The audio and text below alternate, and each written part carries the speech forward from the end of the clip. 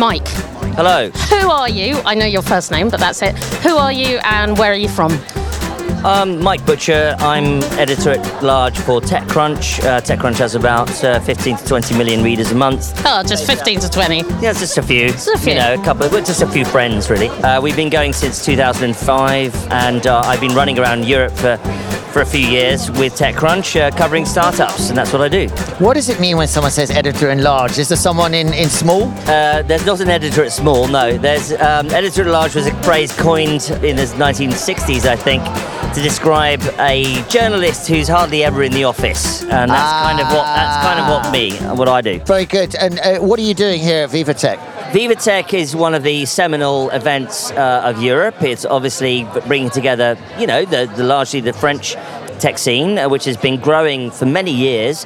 And as an outside observer based in London for TechCrunch, I've seen the French ecosystem really just blossom, probably, I think, would say, in the last 5 to 10 years. Is that due to changes in law and things? Because I know Macron's been trying to, they French law is a bit like German law. It's not very company friendly or entrepreneur friendly, maybe. There's sort of overstatement and an understatement about it. They're actually very friendly now for startups compared to what they used to be.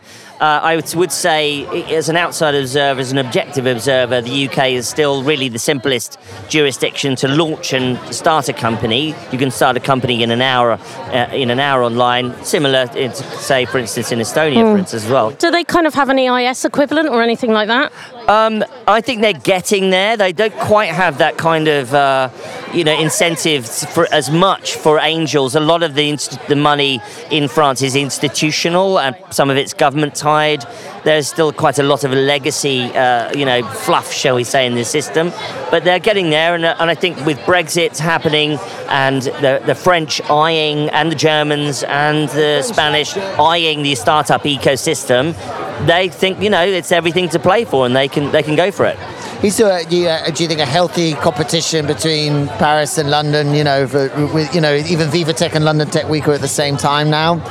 I think they're really very different events, and London Tech Week is really more like an inward investment conference. It's not particularly the big showcase that VivaTech is. VivaTech is a very, very large event, thousands and thousands of people, one big venue, and also a big public open day, by the way. So the public are open to wander around VivaTech and see all the robots and the flying cars as well, which is really, I think, a really great idea. A slightly controversial question, but it seems like, there's definite teamwork needed between London and Paris and Europe and America and South Korea and Japan and Southeast Treaty. Are we getting to a stage that, there's almost a technological Cold War, China and Russia and us, and we have to collaborate, or is that how you see the world, or are you more optimistic? It's not just a technical Cold War, it's an actual hot war between Russia and the West at this point. So there's a hot war aspect to this. So you are seeing this sort of depolarization of the globe. You're seeing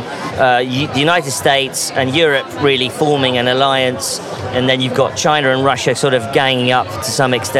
Really, Russia is a client state, shall we say, in more diplomatic language of China. Right. But the jurisdiction of the EU is really what's driving a lot of things right now, because the AI laws are coming through the Commission at this point and the Parliament, and so how AI is going to be regulated going forward is, really Europe is going to be setting the benchmarks, and the UK is going to be falling in line. I mean, that's what my sources are telling me at this point. Do you find regulation helpful? I mean, take GDPR, it's a lovely concept, but in reality, its purposes is not really, you're just pressing accept a lot. I concur. The problem with GDPR is it favoured large companies who could employ lots of lawyers. I think there's a piece of work to be done to just get those guys on board the idea that if you're a company of size of, say, 15 or less or whatever, you should be subject to those laws. You should be allowed to innovate up to a certain point. Perhaps they would listen at some. They're open to those voices. It's just a little, But you've got to remember, obviously, the biggest lobbyist voices are big tech, and they like to build these walls. So the reason why Facebook, Meta, Google, etc., employ lobbyists is because they want to build regulatory walls around their business models. And Mike, what are you hoping to get out of the next couple of days? Obviously, I'm here to meet tech companies, make lots of contacts for the future. 1 or 2 stories might come out of this trip, of course. TechCrunch is also running its own event tomorrow evening, where we'll get the great and the good and the venture capitalists and the startups involved.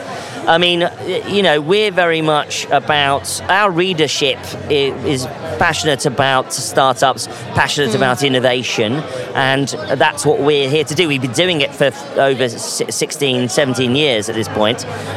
We've stuck to our knitting, we've stuck to our game, and everybody wants to know what happens next, what are the best implications, and that's what we do. We've got a great team in Europe. My colleagues are astoundingly amazing, a privilege to work with them every day. But the US is still our mother lode. Silicon Valley and the US, our US readership is extremely important, and then of course our European readership as well.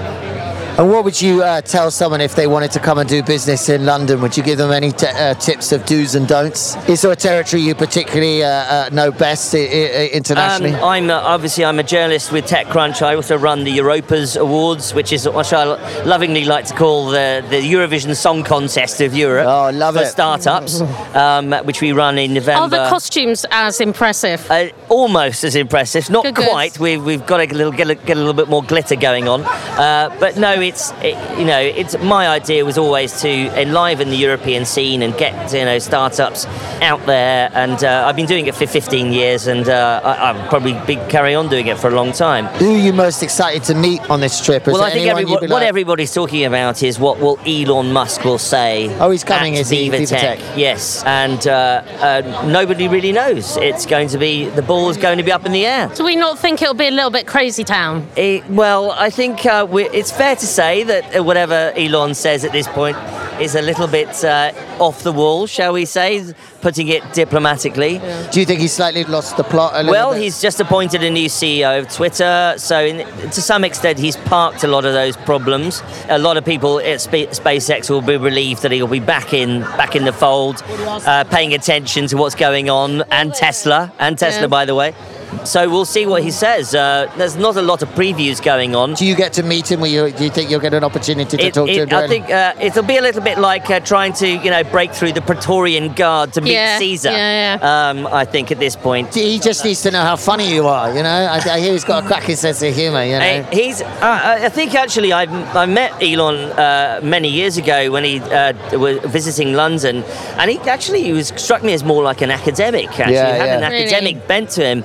And he has this he's a very intelligent guy, but there is a slight problem about the way he likes to shape conversations in a public environment, shall we say. And that's been, to some extent, what happens is when you get to that elevated level, you do really want to sort of say anything you like, really. You feel you're kind of untouchable, I think. To go back to the Roman comparison, you got, in a triumph, you had a slave standing next to you telling you that everyone was mortal and everybody's going to die and that you're not that great. And maybe that's what those guys need. At some point, they need somebody telling truth to power, right? You do need Iago whispering in your ear. And famously, Caesar, as he did a triumph through Rome, he would have somebody, as he was on the gladiator, kind of on that chariot. And the idea was you had somebody whispering in your ear saying you're not a god. Yeah. And there is a point at which some of these billionaires, these tech billionaires, need that, really. Yeah. And the jury's out on whether or not they actually have that. Yeah. And what do you think of London and Partners? Have you been involved with them before?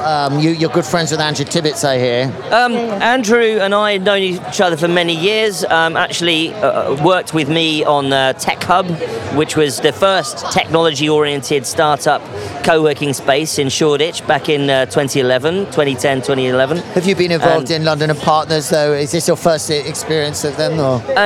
London Partners does an excellent job talking about London as a place to do business. It's one of those kinds of agencies that, just has to do that job.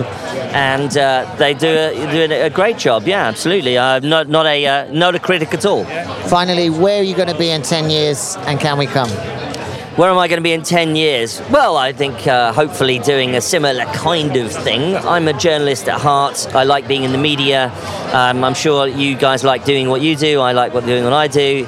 Noel Gallagher from Oasis once said that he'd got that guitar thing, the backing guitar down, doing a bit of lead guitar here and there, and he was ready to do that for the rest of his life. And I'm ready to do this for the rest of my life as well. So I love the fact that you just quoted Noel Gallagher. I mean, how often does that happen? We're going to play business or bullshit. It's called shit. Bob. Okay. We didn't play Can with I have this some with you more Put it in the middle. Yeah, put it in the middle. Now, we're just going to ask something you have to say, whether it's business or bullshit. You may briefly elaborate if you want, because what do I do? Over Do I time. say We say business or bullshit? something, and you say whether it is business Or bullshit. Or bullshit. Okay. It's very You ready? simple. We're going to start with Pip. We're going to go round like that. LinkedIn. Bullshit. Universal basic income. Business. Very good. Put it on there. Business. Do you speak French? Always. Do you speak French? No. Office nap pods. I'm really pro this. Office nap pods. I think definitely business. Come on, why What, not? let people sleep in the office? Heavens above. Siesta. What a good But idea. also, when you snooze for a bit, you get all your great ideas, right? 100%. Like when you wake up, they're all there. Yes. I think we should have office nap pods, and then obviously if you want to stay late in the office, work late, brilliant. Mandatory office birthday cakes. Absolutely business, because who would stop somebody from having a nice birthday with a birthday cake? Yeah. That would be a horrible thing. Very nice. Next, business plans. Business plans, bullshit. There's no such thing as a business plan. No plan survives engagement with the enemy, as they say in the military. There's a lot riding on this one. Office dogs. Absolutely business, 100%. Oh, man. And I think office dogs, especially post-COVID, every office needs the office dog creche. Yeah. Very Yes. good. Ballpark figures. I love ballpark figures as a journalist because it means that I can get much more information out of companies, and it's usually a lot more accurate than the other things. Very good. Team building exercises. Goodness me. Team building exercises, I would say. Have you ever attended one? I absolutely attended one. We had to draw with crayon on various kind of whiteboards and things, and God knows what. And then we went to the pub and had much better ideas than we'd had during the team building exercise. I think we all know what your answer is on that one then. So I'd say bullshit. Diversity quotas. Diversity, all controversial. I know. My mother was born in South Africa, by the way. I would say not diversity quotas, but diversity, awareness, for heaven's sake. Business is diverse. The society is diverse. So let's talk about awareness, then quotas. Nice, like it. In-office fitness classes. In-office fitness classes, so long as everyone's consenting, that's fine. I would, and that's not necessarily Non-consenting in-office fitness it could be a euphemism or not. MBRs or MBAs? MBA. As a journalist working for TechCrunch, most of the time I meet entrepreneurs who've never done an MBA, and they can be extremely successful. And in fact, actually, a lot of the time, the people who are schooled less in the kind of business as usual, shall we say, make some of the best entrepreneurs. So it's fine if you do an MBA. Nothing against it, but it's definitely not a prerequisite for being a successful entrepreneur. Thank you, Mike. You've been absolutely brilliant. Brilliant to meet you. My pleasure. Thank you for playing business or bullshit. You're welcome. Business Without Bullshit is brought to you by Uri Clark, straight talking financial and legal advice since 1935. You can find us at uriclark.com.